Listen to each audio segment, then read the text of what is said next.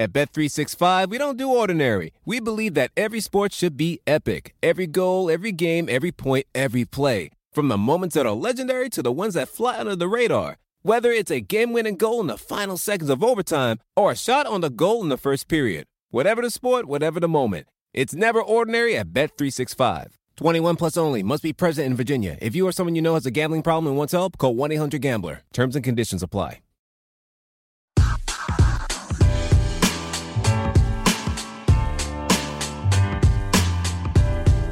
What's up? Your boy Dean Thomas here. Thanks for stopping by and having a listen. It's me and I'm back. Episode 11 of my own show, Dean's Got Answers. Answers to what? Answers to anything and everything. In this show, I'll break down the questions you have about the UFC and provide my answers. They may not be the answers you're looking for, but that's not why you're tuning in, right? You want to hear from me, Dean Thomas.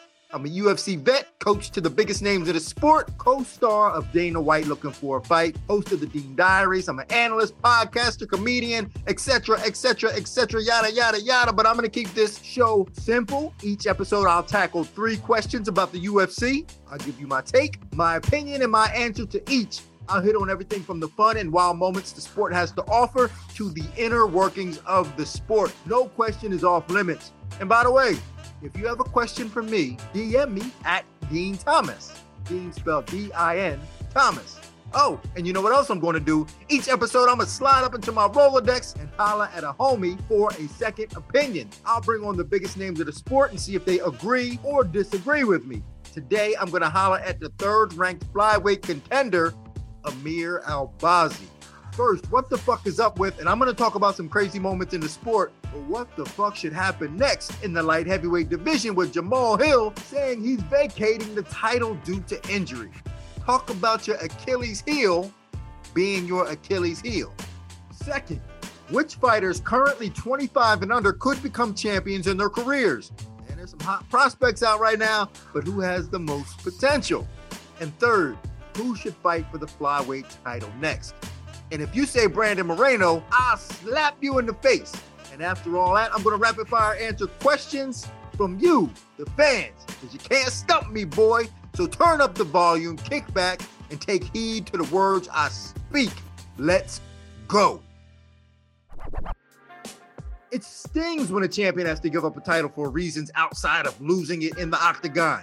Champions have vacated titles in the past due to injury, but it can have a huge impact on the respective division and have a domino effect. With the recent news of Jamal Hill rupturing his Achilles tendon during a basketball game and opting to vacate the light heavyweight title, I must answer the question, what the fuck should happen next in the light heavyweight division?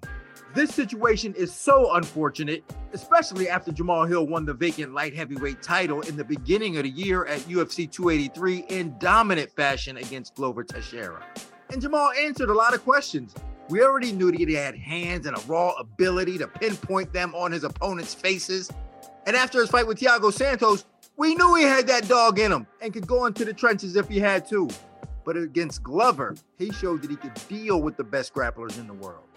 It's ironic because the former light heavyweight champion Yuri Prochazka had to do the same thing as Hill by vacating the title due to a shoulder injury. I wonder if Yuri injured his shoulder playing pickleball. Hill versus Prochazka was a much anticipated potential fight in the near future. Hill's injury was completely unexpected and improbable. I was there. Jamal was the best player on the court, and in a friendly game, he got injured. It was a fluke injury that was unlikely to happen. That's the common plight of the MMA fighter, and it typically happens in training, though, on the slow days, on the days that are supposed to be easy, or especially on the infamous last round. I've made it a point as a coach to never say, and I quote, "This is the last round," because that's where injuries always happen.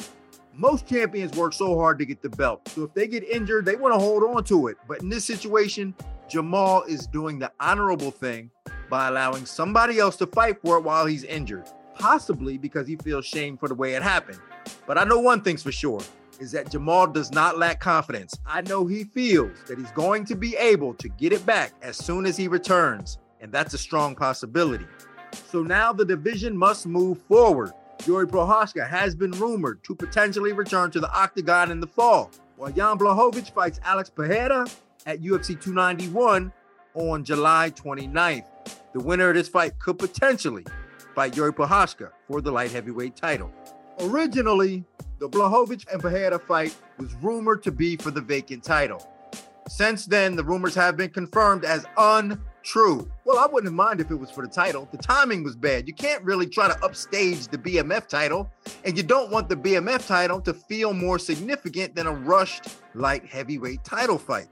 But I love the matchup. We're going to learn a lot more about Alex in this fight than we will Blachowicz. Will Alex be able to deal with a real grappler and a seasoned vet at 205? I mean, if he let Izzy take him down and dominate him in their first fight, he is in trouble against a guy like Blachowicz on the ground. But you can never fully count out a powerful sniper like Alex. But for a moment, let's count him out. Let's say that Blachowicz wins and gets a chance to fight Yuri for the title. They could do it in Europe, and it could be one of the biggest fights you could have in Europe without having Conor McGregor. It's an interesting stylistic matchup. In Blachowicz, you have discipline, power, and top-heavy grappling. In Yuri, you have speed, unpredictable patterns, and mental fortitude. But because Yuri lacks defense, I lean towards Blachowicz. But what if Alex got an opportunity to fight Yuri? Alex has the potential to beat anyone in the world. But with his limited skill set, he also has the potential to lose to a lot of guys. And Yuri might be too unpredictable for him. Another fight that could be for the vacant light heavyweight title is if Yuri Prochazka fought Magomed Ankalaev. Now, Ankalaev is coming off of a draw against Jan Blachowicz at UFC 282, which was previously for the vacant light heavyweight title. And what a bummer that was for Ankalaev, because some people thought he won. And of course, he thought he won. It was a close fight. And the credit goes to Blachowicz for that, because Ankalaev might have the most dangerous and complete skill set of anyone in the light heavyweight division. He was a man that no one was really looking forward to fighting. Does Ankalaev deserve a title shot right now? Not quite yet. I must answer, what the fuck should happen next in the light heavyweight division with Jamal Hill saying he's vacating the title due to injury? It's simple. The winner of Blachowicz and Pereira should fight Yuri, with Ankalaev having the next crack. But they need to do all this in a timely fashion, because if you take too long, you lose your spot. So get it together, boys. MMA is an evolving sport, and the UFC has a large pool of young, talented fighters that could be the future of the sport. So I need to answer the question, which fighters currently 25 and under could become champions in their careers? The first fighter I'm going to talk about is undefeated and 5-0 in the UFC. It's the 14th ranked welterweight contender, Ian Machado Gary. At 25 years old, Gary is a rising prospect. Every fight, Gary shows us more and more. Gary's coming off an impressive first-round TKO victory against D-Rod in May. In that fight, he showed us incredible distance management, vision, and an ability to set traps. It was not only fun to watch, but it was beautiful to watch. Before that, Gary has wins against Song Kenan, Gabriel Green, Darian Weeks, and Jordan Williams. But it was his performance against Song Kenan that stands out above the rest. His finishing sequence in which he let his hands fly. It showed us a lot about his killer instinct. He also showed improved defense, which was something that I thought he needed to work on. But he could become champion because he's young and his rate of improvement is on par with those of championship aspirations. He's long, he understands fighting, and not only is he getting better each time, he's not afraid to show it each time. The next fighter that could become champion in their career is also 25 and is one of the most heavy-hitting and exciting fighters in the bantamweight division. I'm sure you can guess it. It's the 8th-ranked bantamweight contender, Song Yadong. Song Yadong is coming off a 5th-round TKO victory over Ricky Simone in April in a fight card he headlined. Song was an absolute locomotive in that fight. He showed great patience, but still effective in his offense. He's got great power in both hands, but his left hook was the money shot in that fight. At such a young age, Yadong has fought tough competition. He's fought Corey Sandhagen, Kyler Phillips, and Chito Vera already. Now, even though he lost to Sandhagen, he can learn from that experience. I think that's one thing he's going to develop as he progresses. That's fight IQ. Losing to Sandhagen can help his IQ. Even though he's a young man and has good experience in terms of cage time, that helps with his comfortability. Song could become champion because he has the power. He has the ability to knock people out with multiple weapons. With a higher fight IQ, he can learn to use those weapons more effectively in his fights. And that's something I expect to happen. The final fighter that I think could become champion is 24 years old and is 11-1, while being a perfect 5-0 in the UFC. It's one of the baddest women on the planet. The third-ranked women's flyweight, Erin Blanchfield. Erin Blanchfield is one of the fastest rising women fighters in the UFC. She's coming off the biggest win of her career as she beat Jessica Andrade by second-round submission in February in a card she headlined.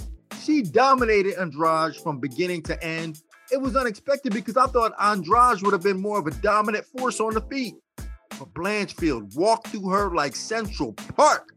She eventually got her back and choked her out like it was easy.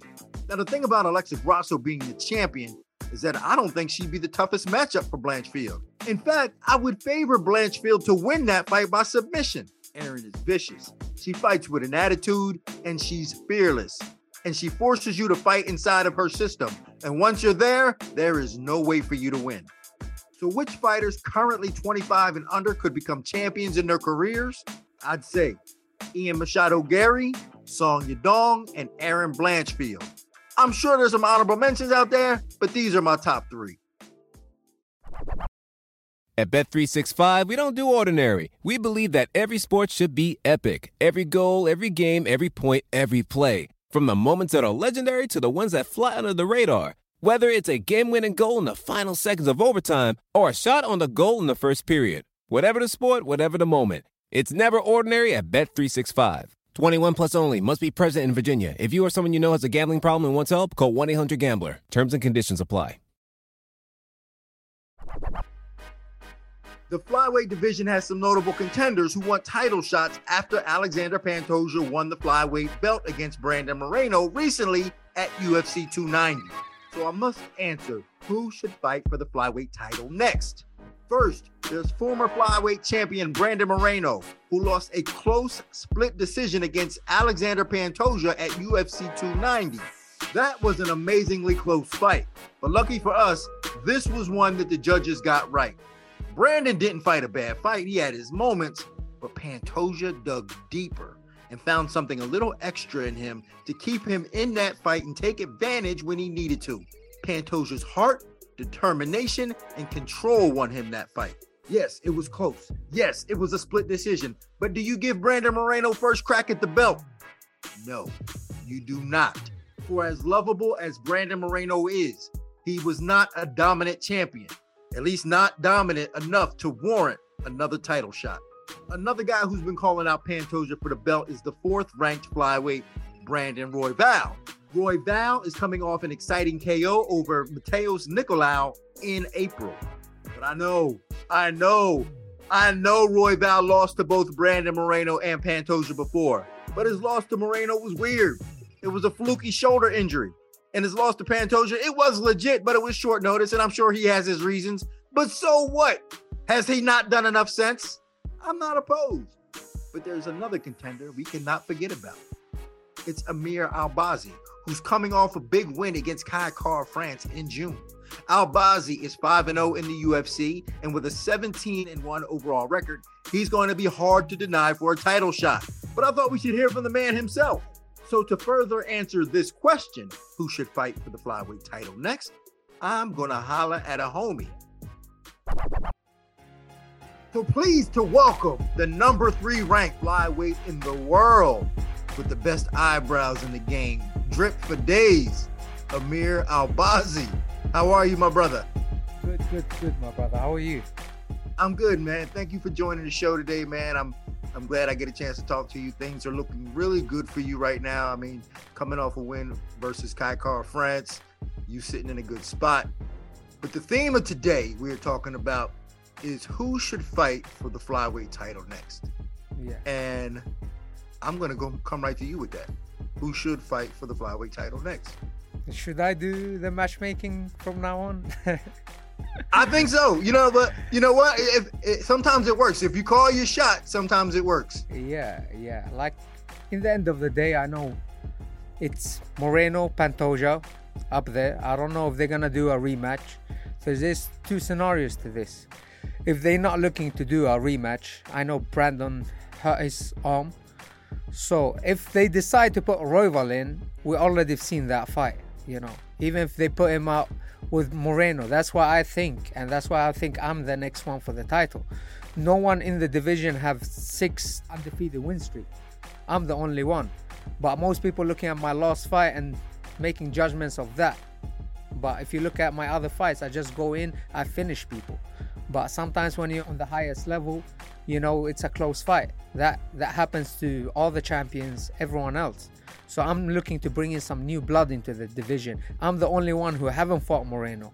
I'm the only one who haven't fought Pantoja. But both of these guys, they actually finished Royval. So it depends what the UFC want to do. Do we really want to see another rematch with Moreno? He's a great fighter. He did a great fight. But do we really want to see another fight with Moreno involved? Or are we looking to get in some new fresh blood? With the Royval did a great fight last time. I'm not disagreeing with that, but we already seen that fight with Pantoja play out. And if they want to do that rematch with Moreno and Pantoja, that's cool. Let's go. Me and Royval in Abu Dhabi. You know, I don't mind. I'm here to fight. I'm not here to, you know, pick this guy. I don't care if it's Pantoja, Moreno, Royval, or anyone else. I'm ready to fight. Even if Kai Kara-France wants a rematch, I can beat him up again. And this time I beat him up properly. You know, it's funny because, you know, a lot of people after the fight was over, you know, they was like, oh, it was close. And then some people said, oh, you know what, maybe he didn't deserve the decision. But I remember thinking after the fight that you won that fight. I remember thinking that, like, man, he won the majority, controlled the fight. Exactly. That's what I felt. I won 1, 2, 3. And I get what people are saying, but in the end of the day, Kai Kara-France is the dangerous striker. I'm not a dangerous striker. I went after him. I tried to put on a show. I tried to, you know, put my hands on him and to show people that it's not only grappling for me. But he ran away the whole fight. This is not something I can control, you know. It's not in my hands. And neither is the judge's decision in my hands either. So I don't really care about that. If he wants a rematch, keep working, keep winning, and I see you at the top. It's not like that fight. It's not like I'm happy with that fight either. I want to fight him again because I know I would choke you out if he didn't pull my finger out of that choke. But I don't make excuses. That's my, like, there's pictures online. You can watch the fight and see how he peels his fingers. But I'm not the type that complain. Keep working. He have Manel to focus on now. If he wins that fight and keep working up, I'll fight you at the top, no problem. And I promise I'm gonna finish him this time. So Kai Kara-France was a pretty highly ranked guy. That was the highest ranked guy you fought. What did you learn most about fighting a guy like that? I thought he gonna come at me a bit more, but I realize now on the highest levels, you have to make adjustment on the fly. You have to make adjustment in the fight. And I didn't expect him to run that much, you know. And to be honest, a lot of people are talking about his takedown defense. What kind of takedown defense? Only in the 5th round he got back up and I let him off of all the, if you look actually, if the real fans look at the fight again, he didn't defend any takedown. I let him go to try to punch him in the face of the clinch. So I don't know what people are seeing, but that's not my job. My job is to go in there and fight and to put on a show. Then what the judges say, what the fans say, that's not my issue, to be honest. I'm here to fight. If it's Royval, if it's Pantoja, if it's Moreno, and that's my focus on the title. If Kai wins a few more fights, let's do the rematch. I promise you, I'll give you that rematch. I feel you. Now let's talk about the champ now. Was you at the fight? Were you in attendance, or did you watch the fight from a watch party, or how did you consume the fight between Pantoja and Moreno? I was in attendance watching the fight. And what did you think about the fight? I think it was a tough fight.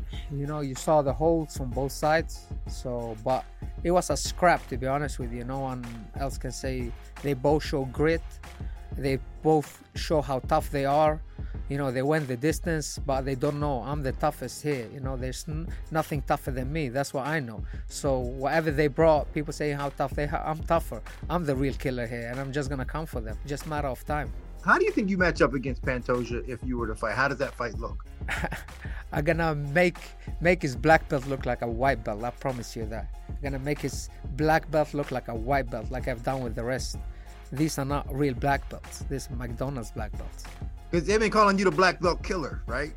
Yeah. But I thought I heard that term being thrown around as you as the black belt killer. How'd you get that name? Dean, I have a lot of black belts on my record, so-called black belts, and I submit them too. So it's not like I knock them out or, I submit them. I show them that your jiu-jitsu is nothing, because MMA jiu-jitsu, Dean, you've been in the game a long time.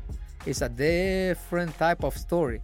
And these people, they don't understand MMA jiu-jitsu. They might understand jiu-jitsu, but we're not in a gi right now. You're eating punches to the face. It's different. Everything else is different. I like your style, and that's why I had high hopes for you, because I like the way you transition. I like the way you when you take your shots. I think it's all very well calculated, and you're working a lot with Aljamain Sterling now, I see. Yeah. And he's got such a pretty style as well. What's it like working with Aljamain? He's a great training partner, like a really great training partner. Not only is he a good champion, but actually a very good training partner. I've been learning a lot. That's what people don't know. I keep evolving. That's the key to this whole game. I keep getting better. So if these guys want to wait to fight me, I don't mind at all. It's just gonna get harder and harder and harder. And I know my game can beat any of them. This is MMA. This is not boxing. This is not jiu-jitsu. I do MMA, and I've done MMA since day one. Well, let's talk about some of those improvements in your game. Seeing you also working with Dewey Cooper. Your striking looks to be on point. You seem to have a lot of power. You're throwing good punches. What have you really acquired from working with Dewey? I'm not only understanding the striking from a boxing perspective, but understanding it from an MMA perspective and how to put the stuff together. That's what people can't. That's why Khabib is the most dominant, because he could put it together. That's what I believe, and that's what I'm getting better at. It's all getting connected. I finally now, after 16 years in the sport, I finally it clicked for me, Now I just want to keep sharpening my sword, and whoever is in the way gonna get it. Simple as that. You said 16 years in the sport? You look about 17. Me? You look about 17 really? With a beard. Yeah. I'm getting old. I'm 29. You still a young man. You're at a good time. So 16 years. Let's talk about your upbringing a little bit. Where did you grow up, and how did you get into MMA? So I never actually been into martial arts. I haven't been around it. I was born in Iraq, Baghdad. So there it's only soccer. They don't have anything else. So growing up there we used to play out on the street. That's the only sport I've done. We fled from Iraq when I was at the age of 7. We went to Syria, where I stayed for another 2 years.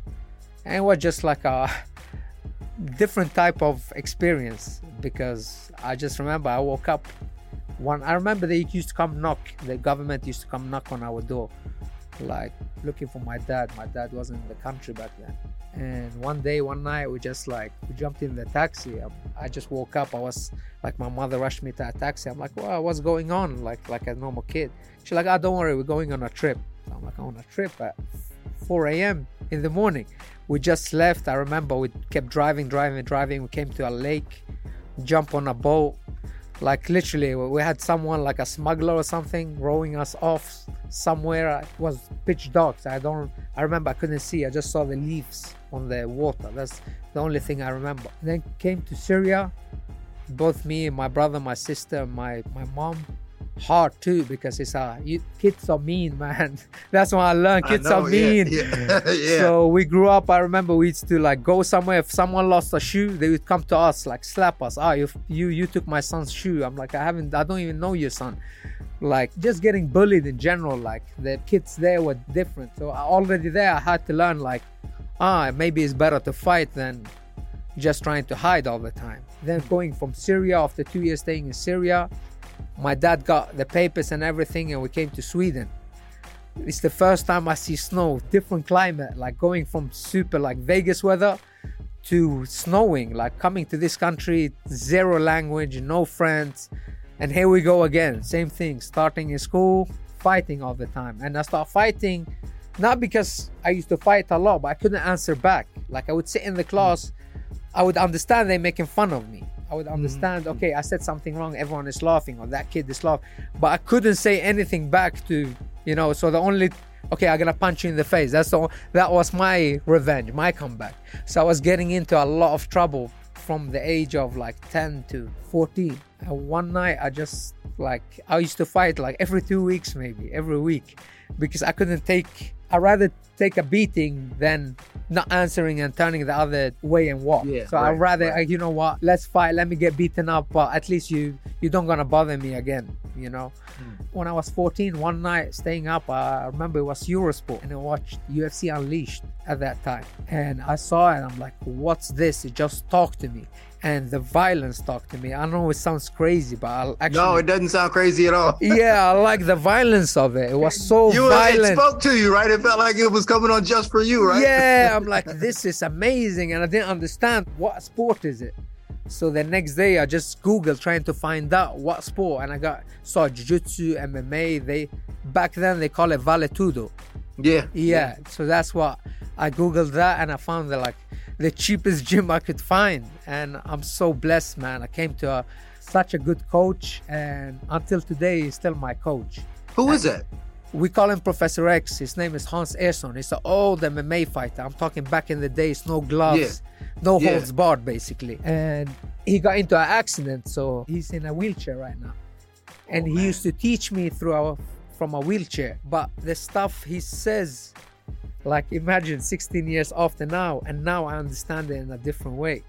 Yeah, it's the whole system to this whole game, and that's why I'm telling you, I gotta beat these so-called black belts, because he's a jiu-jitsu guy. He showed me from the get-go. He showed me jiu-jitsu for MMA. Everything was around MMA, nothing. So when I started doing jiu-jitsu, I learned the difference. I learned I have to be on top. You cannot be on your back. Ground and pound's very important, stuff like that. So, and I never looked back. So I started training there. Then at the age of 15, I finally found something to do with. I found some friends, something to practice jiu-jitsu. And then my parents decided we're going to London. And I'm like, no. Yes, exactly. I'm like, you know what? There is no way I'm going to London. They're like, what are you gonna do? And my older brother, training with me at that time too, he was 16. So I was 15, he was 16, just 1 year different. He's like, you know what? We talk with each other. I'm like, hey, fuck it, let's just stay.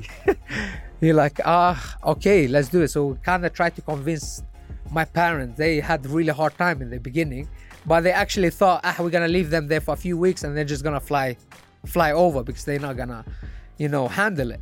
But we stayed for 4 years, man, training our asses off, paying rent, working. After training, after I finished 2 sessions, I used to put my clothes, go work, just to be able to pay the rent. Many days we couldn't even eat. So that journey I've done with my brother for 3-4 years, it was hard. While training twice a day, like training like a professional, I have to do that. That showed me what I can do. Like, I'm unstoppable. Like, nothing gonna stop me.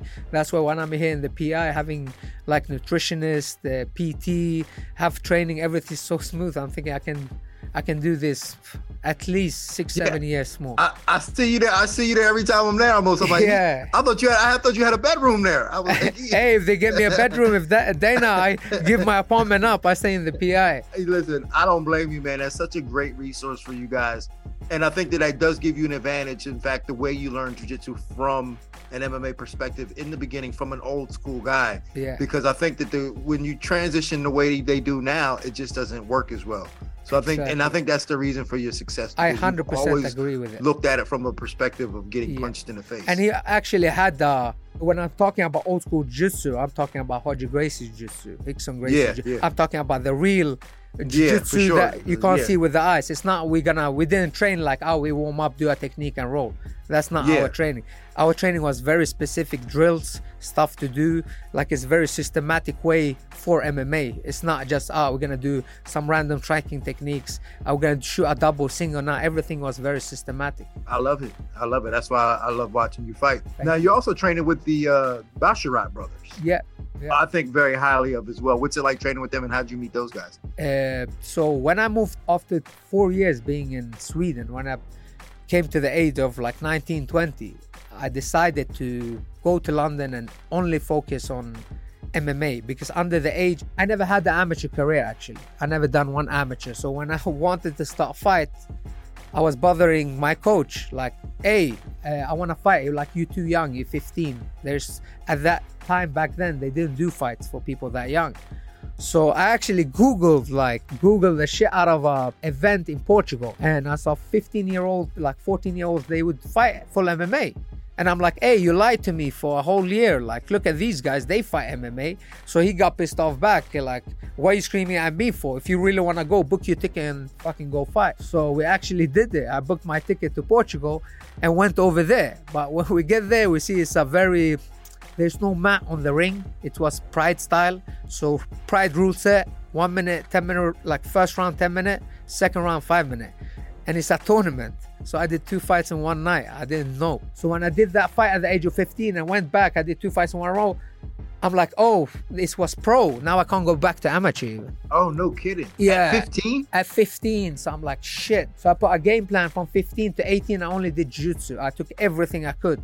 European championships, world championships, Asian championships, Swedish championships. Like, I'm talking several in 3 years. Like, I was just competing non-stop. That's why I know what real black belts is. These guys are not it. So when I moved to London at like the age of 19, I only focused on MMA. And then that's when I met the Bashrat brothers in the new gym in London. So we started training, and I saw we're very similar in how our mind work, our work ethic, and how hard we work. So we just clicked from the get-go, and we've been working for until now. We decided after a few years in London, like 7 years, we decided talk to each other, hey, let's go to the States. We always wanted to go see how it is there, and we just took one ticket. We said, if we don't like it, we can always come back. We came, we saw the PI, we saw the coaches, we saw everything, and we just decided to stay. And when first I got into the UFC, they were just my corners, and now we all had fights in the UFC, and soon you're gonna see us all on the main card, hopefully. But what an incredible story. I mean, these are the type of things that you make movies about. You have such an incredible journey. I would actually love to see this as a movie. This would be 100%. Amazing. Yeah. I remember I was there in my debut fight in Fight Island. And they were so happy for me too, because we couldn't believe we're going to get to we believe we're going to get to the UFC, but we thought the road was so far ahead. So when I got the phone call last minute, they both came with me to Fight Island, and I told them, I'm like, just have patience. You too, 100% you're going to be in the UFC soon. Then Javed Bashrat got into the UFC through the Contender Series. And then we told his younger brother, hey, Farid, just have patience. You're going to be in there soon. And now he's in there. And they had fights. And I have fights. I had my main event. Now I'm telling them, hey, I know what mistakes I did for this main event. Like, it's a main event, it's different. So I told them, you're going to have a main event soon. So we always backed each other up. Always been the same group. Just me, Farid, Javed. And we've been always super competitive with each other. And that what got us really good. Yeah, man. I mean, it's certainly working for you. I mean, I didn't know all this about you, and I'm glad that I brought this to light, because these are the type of things that really kind of get you over to the public. And then the more you are to the public, the more money you get. So like, that's the and I the like name money, of the game. my friend. Yeah, of course. One thing people don't know about Javed. So I came to London, I was fighting like pro. He just getting started. And I didn't have sparring partners. So I had to call this guy to this guy's school. He was still in like college and school. I'm like, hey bro, I need some sparring, please. He said, I'll be there in 30 minutes. I didn't know that he's been skipping classes. He jumps over and he would run to the gym and we would spar. So we used to do this all the time. We just have crazy stories. They've been in my corner in the UFC from the beginning, and I just feel comfortable with them, you know? We know each other really well. Well, that's amazing, man. Well, I'm not going to take up much more of your time. I appreciate you coming on to my show, man. I hope to be able to work with you in the future. I get out there as often as I can. I do work with Aljo. I heard great stuff from Aljo and from the Bashrat brothers about your way of, seeing things. So I look forward to it. Next time you're here, I would love to get a session in. Absolutely, man. Anything you need from me, just get my number from Aljo, man. And it's great talking to you. And I hope you get the next shot. If not, it'll be the one after that. Exactly. So you're gonna get your due, man. Exactly. I'm being patient, and whoever they wanna put in front of me, I'm always gonna be ready. Always. I love it. There he is, ladies and gentlemen. Amir Albazi. Thank you again. Thank you. That was the great and mighty Amir Albazi. What a story he had. Hopefully Disney or Tyler Perry or somebody will do the movie on his life, and I can play Dewey Cooper somewhere in there. But for now, who should fight for the flyweight title next? I'm going to say Brandon Royval. I think he's done enough to deserve a title shot. And then Albazi after Royval. To close out this episode, I asked for questions about anything, UFC or not, and I'm going to answer these rapid style. And this one is from Tony McGee. When it cuts to you for the coach's take during a fight, has there ever been a KO? Yeah, when Leon kicked Usman, after I said what I said, I got KO'd. This one is from Trey_the Panda. Who are your favorite Asians of all time? The Five Deadly Venoms, one of the greatest movies of all time. And it's on Fight Pass, so make sure y'all check it out. And this one is from Josie_Cannoli. Can you and Dana do a Suck It Saturday together, please? Man, I ain't sucking nothing with Dana on Saturday. Now, this question is from It's Nicole D. Well, she just said I was lame. And she's a very powerful person in the UFC, and I want to report her to HR for harassment. Now, this one is from Cosmic MMA. You think Michael Chandler would adopt you? I've been trying to get him to adopt me for years, and he won't do it. And this one is from Real MMA Highlights. Who's your favorite undefeated fighter right now? Daniela Hemsley. I hope you know who that is. So you want your questions to be on the next show? Be on the lookout as I'll post on my Instagram at Dean Thomas, Dean spelled D-I-N, where I'll ask you to submit questions before the next episode. On this episode, you got my answers to these 3 questions. 1, what the fuck should happen next in the light heavyweight division with Jamal Hill saying he's vacating the title due to injury? 2, which fighters currently 25 and under could become champions in their careers? And 3, who should fight for the flyweight title next? And as a special bonus, I answered your guys' fan questions, so keep them coming. Thanks for listening to Dean's Got Answers. We will be back in the near future with a new episode. Be sure to follow me on Twitter and Instagram at Dean Thomas, Dean spelled D-I-N. Leave a rating and a review for the podcast. Tune in next time as I'll have answers to everything going on in the UFC. Those are my answers. If you have questions, make sure to hit me up because I'm here for you, boy. Peace. At Bet365, we don't do ordinary. We believe that every sport should be epic. Every goal, every game, every point, every play. From the moments that are legendary to the ones that fly under the radar. Whether it's a game-winning goal in the final seconds of overtime or a shot on the goal in the first period. Whatever the sport, whatever the moment. It's never ordinary at Bet365. 21 plus only. Must be present in Virginia. If you or someone you know has a gambling problem and wants help, call 1-800-GAMBLER. Terms and conditions apply.